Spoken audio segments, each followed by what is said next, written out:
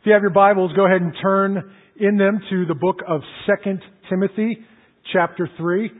The passage that Dave read for us this morning is the place we will land, perhaps, at the end of the service. 2 Timothy, chapter 3. If you're using the Pew Bible, you can find that on page 1156 in the Pew Bible. I want to echo Pastor Rick's words from last week and let you know that we are, as a staff and as a ministry and as a leadership, we are really excited to be able to present this sermon series to you over the next 8 weeks or so. If you weren't with us last week, the message in the sermon series that we are presenting is called An Inconvenient Truth. We are entering this series and we are looking at the truths of Scripture and the Christian life together. We're looking at the truths that the Scriptures proclaim and how we live our Christian life in this culture today. And we're looking at them together, and we've come to realize and to understand that if we look at this from an honest perspective, there are some very inconvenient truths to us as we try to navigate life and faith in the culture that we live in. And so we're going to be upfront and honest with you right away that there are some hard things here that we will say over the next 8 weeks or so. But we are confident that God's Word is true and that we stand on that and that He has given us His Word to guide us into not just the Christian faith that we practice, but He has given us His Word to guide us into every area of our life, period. His Word is true and we stand on that. His Word is powerful and we rest in that. Not just for Christian life, but for everything that we encounter in our complete existence. And I know that you are interested in this series as well. We've been hearing from some of you throughout the week. Already we're fielding questions about some of the topics we're going to be talking about, some of the issues we'll be presenting. And I agree with Pastor Rick that if you have questions, if you have comments, if you have concerns, please put that in an email and send them to him. He will be glad to handle all of those tough... No, in all honesty, please write down your questions, send them to us. We want to reply. We want to be able to help you navigate your life in this culture according to God's standards. We are committed to that as a staff. We are committed to that as the leadership here at First Alliance Church. That is our utmost importance, that you will be able to navigate life. And so please, if you have questions about life and faith and God's Word and this culture and how to make those two things mix and jive, go ahead and write those and send those in. Honestly, seriously, we did print our email addresses on the middle part of the bulletin this week so that you have those there as well. Our desire is that you would live out your faith in this culture in a way that brings you closer to God and in a way that inspires other people to seek Him. So this morning we begin with a foundational belief. Not only for Christian faith, but again, really a foundational belief for all of life. And that foundational belief is this: the Bible is the written Word of God, revealing truth which comes from God, and as such is our final authority to guide and to govern our lives. Let me say that one more time. The Bible is the written Word of God, revealing truth which comes from God, and as such is our final authority and guide to govern our lives. That's a bold statement, but that's what we believe. We believe that this Bible has been given to us for our benefit, not for our demise. It's been given to us not to enslave us with a bunch of rules, but to bring us freedom and experience the fullness of life. It has been given to us by the Creator of the world so that we, His creation, may know Him. We believe God is not hidden. We believe that God is not silent. And so when the Bible speaks, God speaks. That's what we affirm, and that's what we believe. And it would be easy this morning as we build an argument for that foundational belief that God's Word is the final authority to guide and to govern our lives. It would be easy to jump right into the Scriptures and to start pulling verses out that pertain to that and show that and support that. But you and I both know that the culture that we live in is quite skeptical, and the people that we interact with have a lot of good questions about faith and life. And so before we even jump into what the Scriptures say about themselves, I think it's important that we look at the Scriptures from an external perspective and look at it from that angle so that we can help people who simply believe that the Bible is a book of good Christmas and Easter stories. But we know there's more to that, and we want to help them on that path. First of all, as we look at the basis of the authority of God's Word, I want to mention this. I know some of this is going to feel a little academic, and so I don't want this to feel like a lecture or like you're sitting in a classroom, but it is important that we get through some of these foundational things before we move on, because really, over the next couple of weeks, what we speak about, the truths that we speak about that intersect your Christian life and your walk with God need to be based on this foundational principle that God's Word is our final authority. So I want us to look first from an external perspective on the validity of God's Word and what it has to say. Just last year in 2007, the Gallup Poll organization did a survey and found that 86% of people believe in God or a supernatural being. 86% of the people surveyed believed in God or some kind of universal spirit. The belief that God exists is strong. And for a great majority of people, it's a given. So we start there. God exists. A second thing that we need to take a look at is that it doesn't take too much to realize that the creation, the universe, the world that we live in, points to a creator. If God exists, then this world that we live in, this universe, everything that we experience when we wake up and live and breathe and walk through life, the cosmos that we can look at and explore, the nature that we see around us, the plant life to animal life, everything that is around us points to a creator. This is not random. This didn't just happen. If we would take an honest look and search our hearts and look at creation, we would say this came from somewhere. And it points us back to a creator. If we would take a different angle and look at it from a different perspective as well, we would see that all of creation not only points us to a creator, but it also tells us something about a creator. Tells us that our creator is powerful. Tells us that our creator is very creative in and of himself. It points to his vastness. It points to his great detail in life and in being. And for some of us who wake up in the morning and look in the mirror, it points to his humor. There is a creator who exists, who created heaven and earth and the world and the universe that we know it. And the human heart of man seeks God. If we would be honest with ourselves this morning, and many of you have, in your spiritual journey, came to a point when you said, you know what, there's got to be more to life than this. There's got to be more to life than the way I'm living and the way I'm acting and going through the mundane repetition of life. There's got to be something more. There's got to be something that will fill this vacuum, this hole in my heart and in my spirit that I just can't shake. There's got to be something more. And so we've commonly referred to that as a God-shaped vacuum that sits in the heart of man that only God can fill. We've tried to fill it with other things, And we could take an hour and list all of those things that we've tried to fill that vacuum in our heart with.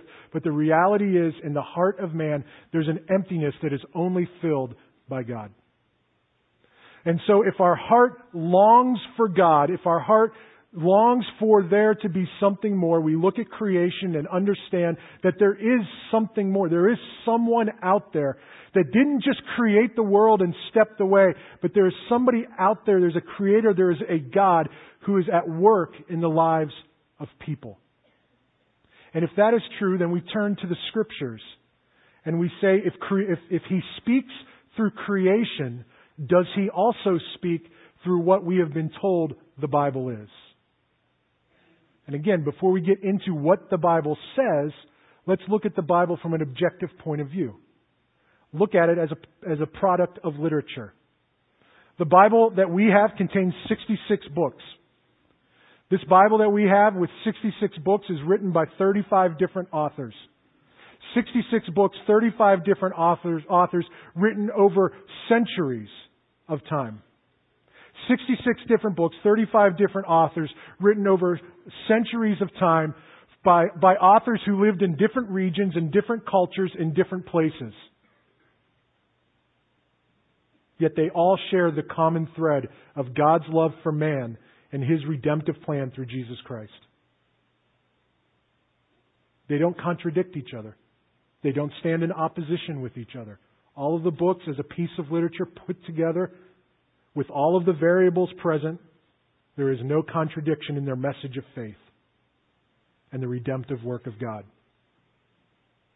If we look at the Scriptures, not only from a literary work, but if we look at the Scriptures as manuscript evidence, the New Testament manuscripts, and the approximate time span between the original writings of the New Testament manuscript and the earliest copy that we have, those statistics completely blow away some of the same statistics for the writings of Plato, Aristotle, Homer, and others. For example, there's a 1,200-year span between the time of Plato's original writing and the earliest manuscript copy that we have of it on hand. 1,200 years between the two, and there's only 7 manuscripts available of those writings of Plato. Yet no one would argue the validity or the reliability of Plato's writings. In comparison, the New Testament was written between 50 and 100 AD. That was the time frame that the New Testament was coming together, and the writers experienced everything they did with Jesus. Now they sat down and started to record this between 50 and 100 AD. The earliest manuscript is dated about 130 AD, and that leaves us with less than 100 years between the original writing and the earliest manuscripts that we have about those writings. And we have 5,600 manuscripts available to us for the New Testament. And because of the number of documents and manuscripts available, they can be cross-checked for accuracy. And the accuracy rate of the documents of the New Testament are 99.5%. That means the documents that were written and copied 5,600 times, the content of those manuscripts compared to all the previous manuscripts they were copied from are 99.5% accurate. Compare that to Homer's writing of the Iliad, and his accuracy rate is only 95%. With 643 documents. You need to remember that when the writers were writing, when the scribes were transcribing these New Testament documents from the original to the manuscript copies, they did it by hand. There was no scanning department. There was no Xerox. There was no Office Max where they take down and, lay the document down. There was none of that. They did it by hand, and if there was one error that if they caught one error, they stopped, ripped it up, threw it away, and started all over again. That's how meticulous they were. 5,600 documents. So with all of these external issues, the Bible as we know it is either a great fraud or it's completely reliable. Those are our conclusions. The Bible that we have and we hold on to is either the greatest fraud in literary work, or it's completely reliable. Now we look on the inside, the internal argument for the authority of Scripture, the argument from within the Bible itself. John Anderson, an adjunct professor at Wheaton College, indicates that the Scripture openly claims authority for itself. The Scripture claims the authority for itself right in its teachings. 46 times throughout the Scriptures, the statement, "It is written," is used as an authoritative statement. 7 times we see the phrase, "Scripture says."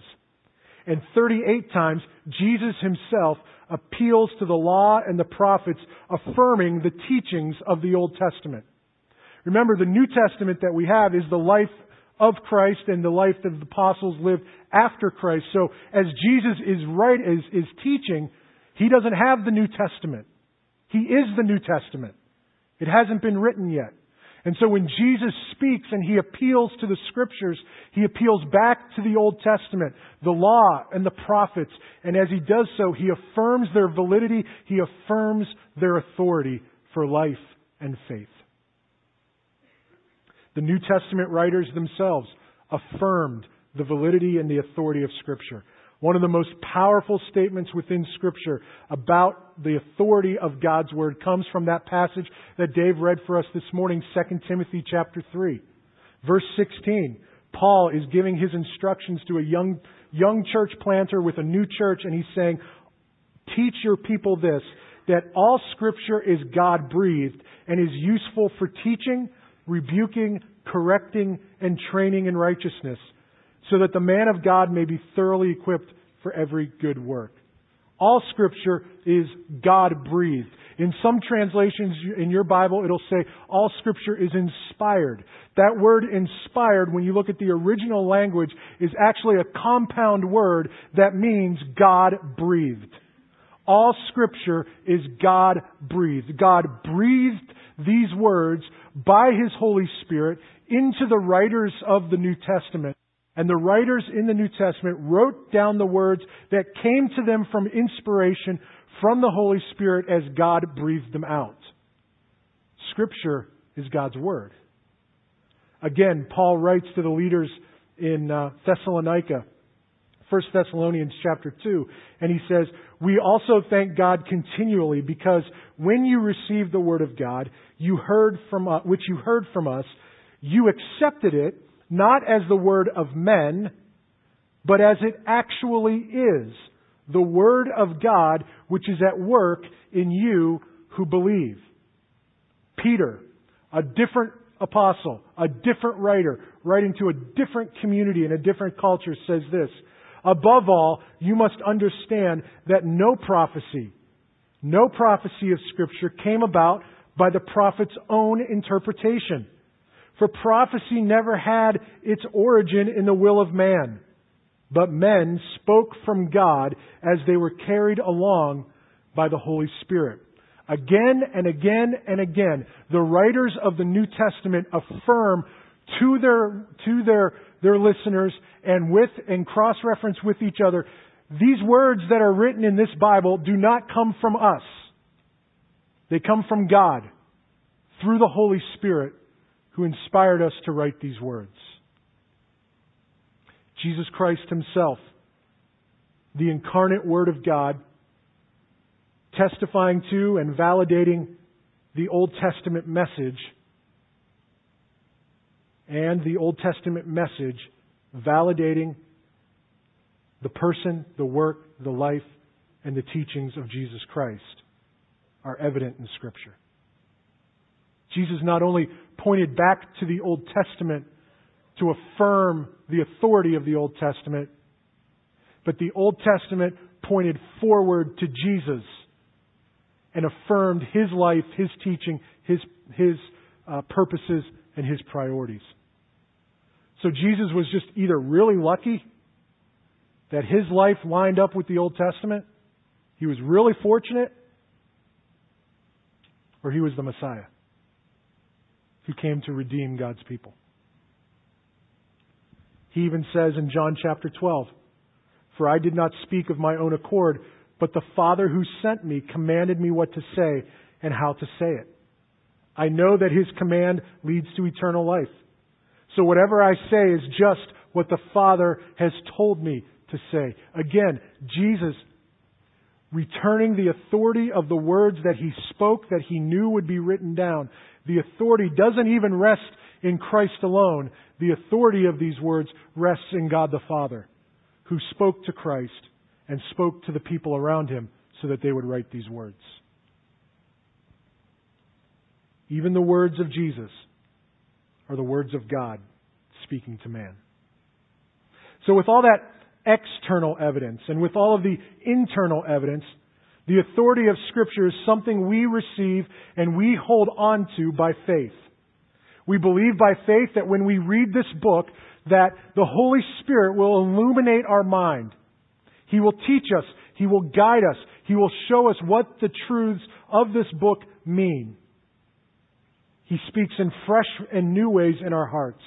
Ways that will be useful for that moment and season in our life where we are reading it. Hebrews chapter 4 verse 12 says that the Word of God is living and active. The Word of God is living and active. It isn't stale and dry.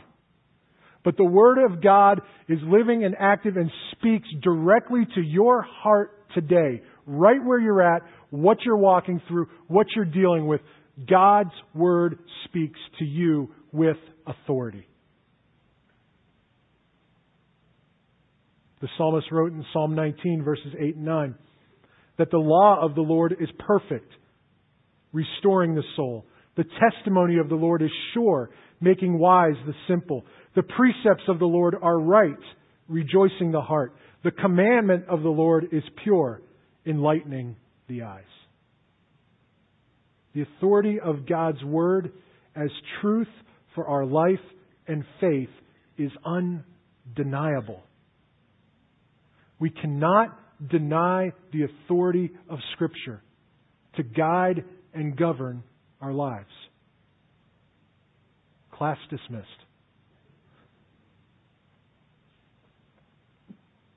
And so we live by this Word.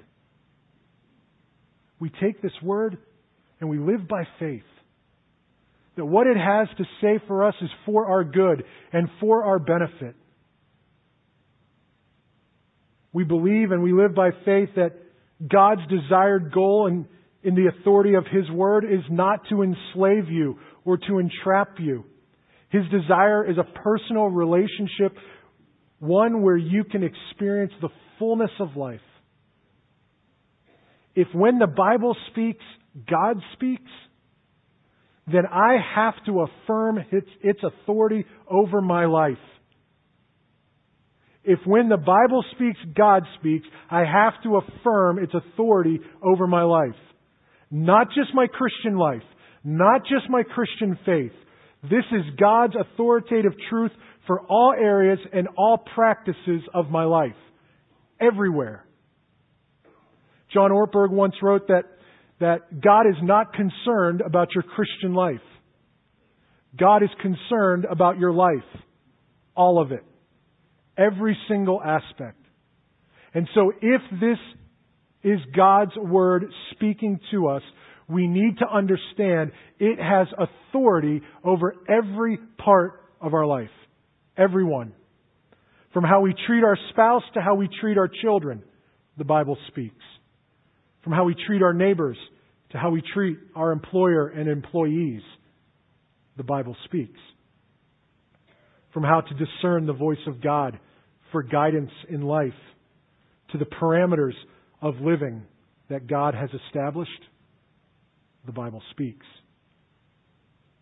From money management to time management, the Bible speaks. And so when the Bible speaks, God speaks.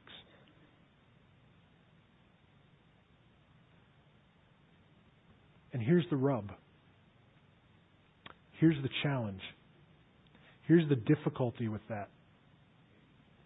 When God speaks truth from His holy Word through His Holy Spirit, the message and the results can be very inconvenient for us. Both for those who are outside of faith, looking into the Christian world, and also for those of us who call ourselves Christ followers and have said we're going to give our lives to Christ, we're going to lay it on the line, and we will follow God and worship Him with our life. If we believe that, if we believe the authority of God's Word to govern and guide our lives, there are moments and seasons in our life where God's Word is very inconvenient for us. And that's what we have to struggle with. And that's what these next 8 weeks are about. You see, for those who are outside of the Christian faith, kind of looking and observing and questioning it, the authority of Scripture is very inconvenient because it means that people of other faiths have a faith that is false. And so Christians are intolerant. For those who want an open-minded approach to life, the authority of Scripture is inconvenient because it calls us to follow one standard and be measured by that one standard. And so the Christian life is just a bunch of rules. For those who want to just perceive truth and feel their way through life, it's very inconvenient because it means that truth is concrete and unchanging. It's absolute. And so God is harsh and God is cruel. But you know, for those of us, again, who call ourselves Christian, there are times when the gospel is very inconvenient. There's times when, if we hold on to this authority of God's Word, it's tremendously inconvenient for our lives. Because you see, the Scriptures are not politically correct. And we live in a culture and we live in a day and age where everything has to be politically correct. From the way we greet people on the street to the way we talk to people in our offices, from the way that we respond to an email, from the way that we pick up the telephone and call and talk to people, everything has to be politically correct because we don't want to offend other people and their views and their desires and their passions, their outlook on life. But I want you to know that for the Christian, if you hold on to the authority of God's Word, we cannot live a life that is politically correct in every area. We just absolutely cannot. I'm not saying we can go out and be rude and crass towards other people. God doesn't teach that either. But the Bible is very clear. The authoritative Word of God draws a line in the sand and it calls sin, sin. The authoritative Word of God draws a line and He says, if you live this way, if you behave in this manner, if you live according to these practices, it is sin and it will destroy your life. But if you live according to these practices and in this way and in this standard, you will live and you will have life to the full.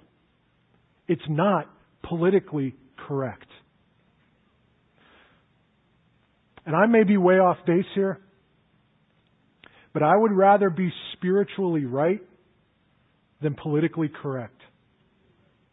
And you can rest assured that the leadership and the staff and the elders of this church will not be drawn into arguments of being politically correct. We hold to the authority of Scripture. We hold to the line that is drawn in the sand. And we teach that and we encourage that because it leads to life and it leads to the fullness of life. And really over the next couple of weeks, those are the issues we'll be unpacking. But at times it's really inconvenient.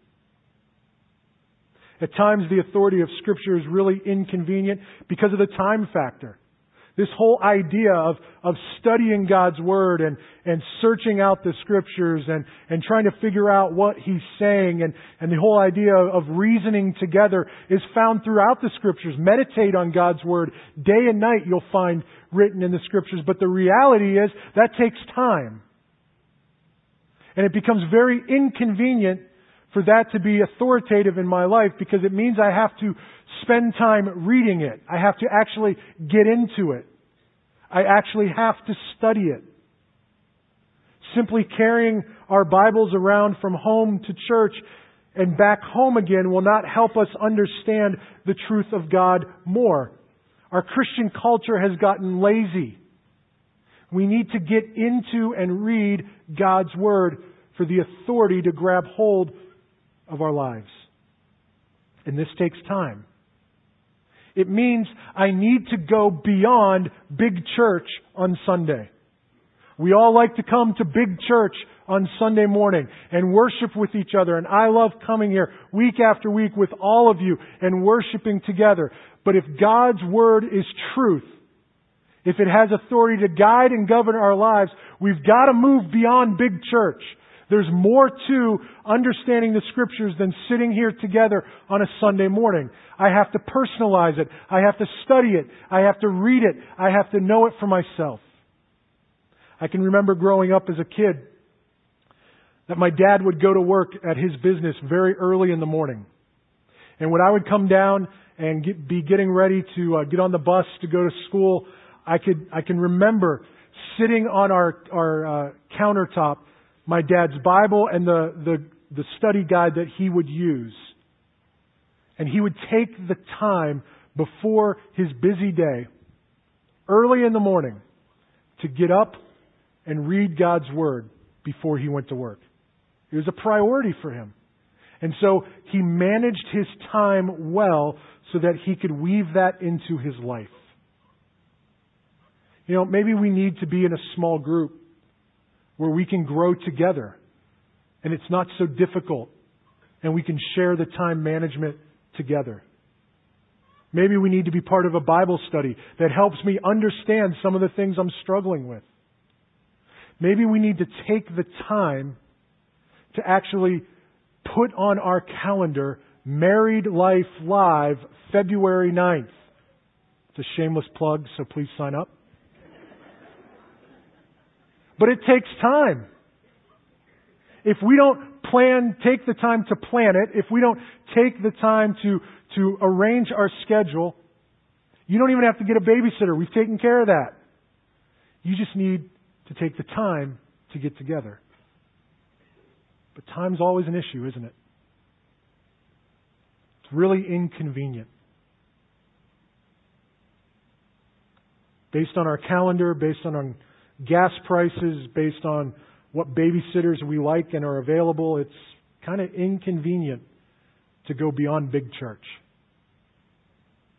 But I argue that it's worth the inconvenience. Another reason we find the authority of Scripture inconvenient is because it's full of hard sayings. There are some things that we don't understand when we read them in Scripture. And so it's very easy to just close the book and put it away and say, you know what, I don't get it. I don't know what they're talking about. I don't know how that all kind of works out in life. So I don't have time to get into it and study it, so I just set it aside. And we allow the hard sayings of Scripture to distract us from actually reading it and trying to figure it out. As inconvenient as those hard sayings may be, they do not reduce the authority, nor do they negate the truth of Scripture. What it means is that we have to put more effort into our understanding of what God is saying through these writers. And we need to ask the Holy Spirit to teach us. John 15 tells us that's His work. The Holy Spirit teaches and guides us into truth. Another reason that that the authority of Scripture is inconvenient is because it's convicting. You know, there are times when we read the Scriptures, when we get into reading God's Word, and it makes us feel guilty. And we don't feel good about ourselves or our lives or what's happening as we read the Scriptures. And I will argue that if that guilt is appropriate guilt, then the Scriptures and the Holy Spirit are doing the exact thing that they are supposed to do. The Scriptures are there to guide and to govern our lives. Again, look at John 15. The work of the Holy Spirit is to convict us so that God can point His finger at us and harm us? No, absolutely not. so that we can be brought back across that dividing line that Scripture calls sin and brought into the fullness of life. The conviction is there so that we would redirect our course. But it's inconvenient. And so we turn away from it. Still, another reason that the authority of Scripture is inconvenient is because of rules and tradition. The authority of Scripture is terribly inconvenient for those of us who want to live life and practice faith based on the traditions of man and the rules of churches instead of the commands of God. You see, the authority of Scripture clearly states how we are to live our life, how we are to practice faith. And if we hold to those standards, then the authority of Scripture is terribly inconvenient for all of us who grew up with rules and tradition that say this is how you do church. This is how you practice faith. This is where you go and how you are supposed to be and look and act when it comes to being Christian. For those of us who grew up with tradition and rules, the authority of Scripture is terribly inconvenient because God does not give any credence to any of those things. In fact, if you would search the Scriptures, you would see in Mark chapter 7 that Jesus railed against the Pharisees and the religious leaders by saying, "You have a fine way of holding on to the rules and the traditions of man and casting aside the commandments of God." And we hold on to our rules and we hold on to our traditions, and we're losing a generation. And we look at each other and we say, "Where's the next generation? Why are they all leaving the church? I don't understand." It's because we've lived a life full of rules and tradition. The authority of God's Word calls us to grace and to faith. And the authority of God's Word lines out perfectly how we are to live and how we are to treat each other in a Christian community. We've substituted God's grace with our preferences. And friends, we're losing a generation. We're losing a generation. If the Scriptures are really God's written authority for our lives, then it's very inconvenient for those of us who have built our theology on because my pastor said so, because my parents said so, because that's the way we've always done it. The authority of God's Word is very inconvenient in those moments. The authority of God's Word is very inconvenient for those of us who think we hold the expert opinion on everything. You know, I don't know what it is about our media and our culture today, but from television talk shows to the news media, we've all become experts, right? Every single one of us, if you have internet and you know how to send email to Fox News or to CNN, you're an expert. Your opinion is just as strong and just as valid as those who are trained and studied and understand the details and the depth. I mean, all I need is to take my phone out, take a picture of something, and email it to CNN, and I'm an authority on what's going on around me. And that's what's happened in our Christian faith and in our Christian life. We all think we are the authority. We all think that what we think the Scriptures say is what matters. But it's very inconvenient if we hold to the authority of Scripture, because as we live in this postmodern world, and with our study groups and with our discussion boards and with our small groups, it's inconvenient because we can't rest on what we think. We can't rest on what we think the Bible says. We need to rest on what the Bible does say, and then think through how we need to adjust our life. That's the authority of Scripture. Can you imagine standing before God, the Creator of the universe, and saying, "Good job, but I think you should have done it this way"? But isn't that what we say? Isn't that what we say with our hearts?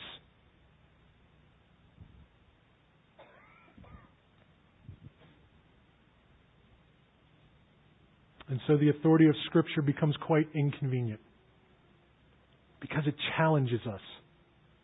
It challenges us to change our lives. The authority of God's Word impacts us every day. It impacts how we live. It impacts the choices we make on weekends. It impacts our marriages. It impacts our values and our morals and our ethics. It impacts every area of our lives. But it's not inconvenient because God is heavy-handed. It's not inconvenient because God is cruel. It is inconvenient because our human nature is struggling with God's Spirit. That's why it's inconvenient.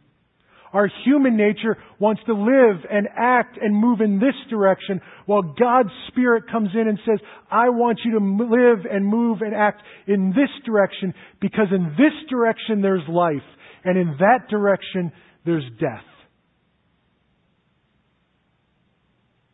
But we struggle. And that's why it's inconvenient. But remember, God's purpose is that we might know Him and have fullness of life. That's why He writes these words. Not to harm you, but to give you life. As Pastor Rick introduced this series last week, I was traveling with 4 other FACers down in Quito, Ecuador, South America. We were down there for a short-term missions trip and conference. And the trip was fantastic. It was a great opportunity. It was a great experience. The country is absolutely beautiful. The people are great. We got out before the volcano started to erupt, so it was all good. And, the one thing that I thought of, though, was this. When we touched down in Houston and we were finally back on U.S. soil, I was so thankful to be back in a country where the lines on the road actually mean something. You see, driving around Quito, and I just rode in the car, I didn't even drive. Driving around Quito it scared the pants off this gringo, let me tell you. It was just nuts. 2 million people get in their cars, point in a direction, and just go. It's a complete free-for-all. The lines, they mean nothing. They just, I don't even know what they use. I don't even know why they spend the money on paint. Just go.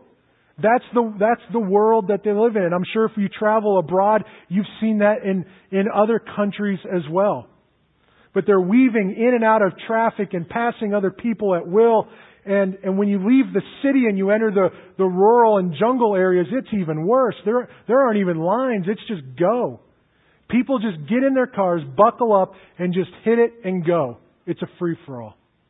In fact, the website goecuador.com says this about driving in Ecuador. Ecuador is a country with clear standards in regards to transportation laws, but it lacks in enforcing them. With this knowledge, you should be at your maximum level of precaution and watch out for drivers that are not careful, are aggressive or inexperienced, that can be circulating on the streets and cause an accident at any moment. I didn't put that in the travel brochure for our team. Decided to leave that out and we just risk it. But it is nuts at times. The authorities are out. The police are there. They're on the corners under their little tents doing, I don't know what. I think Dunkin' Donuts has got a good thing going down there because they're not doing anything. No offense to our state troopers in present. Hope I can still use your name. But they're not doing anything. And I thought about it. And I thought, isn't that sometimes how we live our Christian life?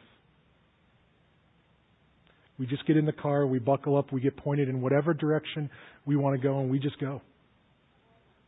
And we live our lives like it's a free-for-all. And the problem is it's dangerous.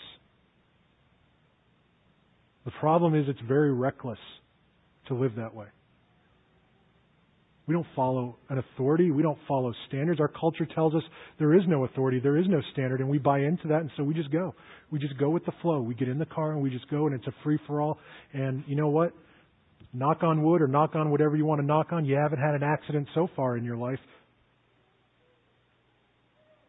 Or have you?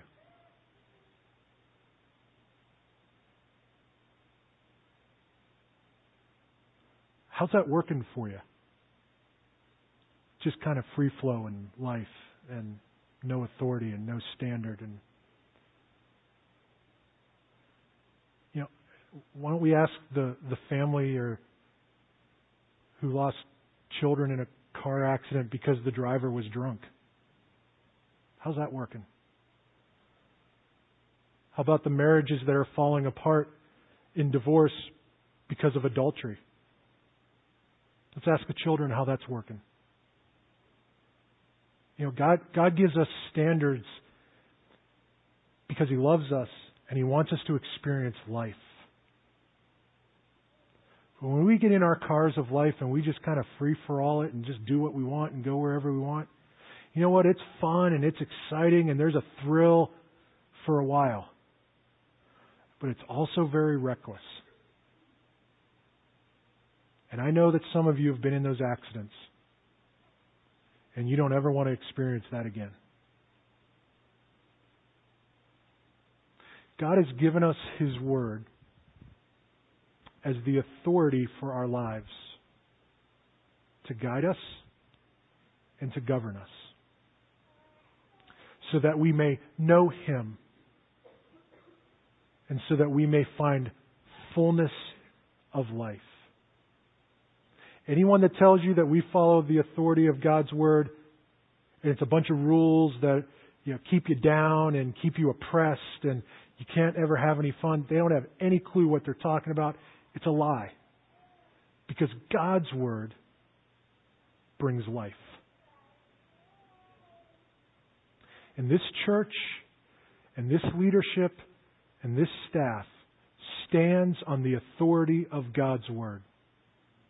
As unpopular as that may put us in the media, as unpopular as that may put us with our neighboring communities, as unpopular as that may put us with other churches of other denominations, we don't care because we hold to one thing, the authority of Scripture.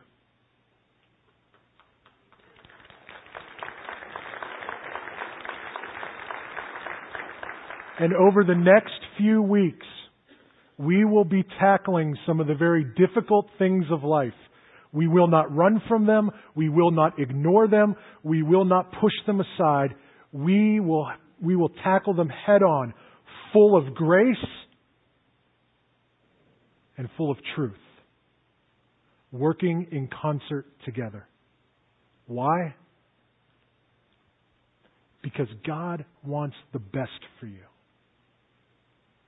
And when the Bible speaks, God speaks.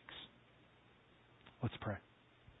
Father, this morning, you have challenged our hearts with your truth and some very hard truths that we need to accept. Would you help us to affirm these things in our life so that we would know you and we would know the fullness of life that you have for us? We trust you for this. And it's in Christ's name that we pray.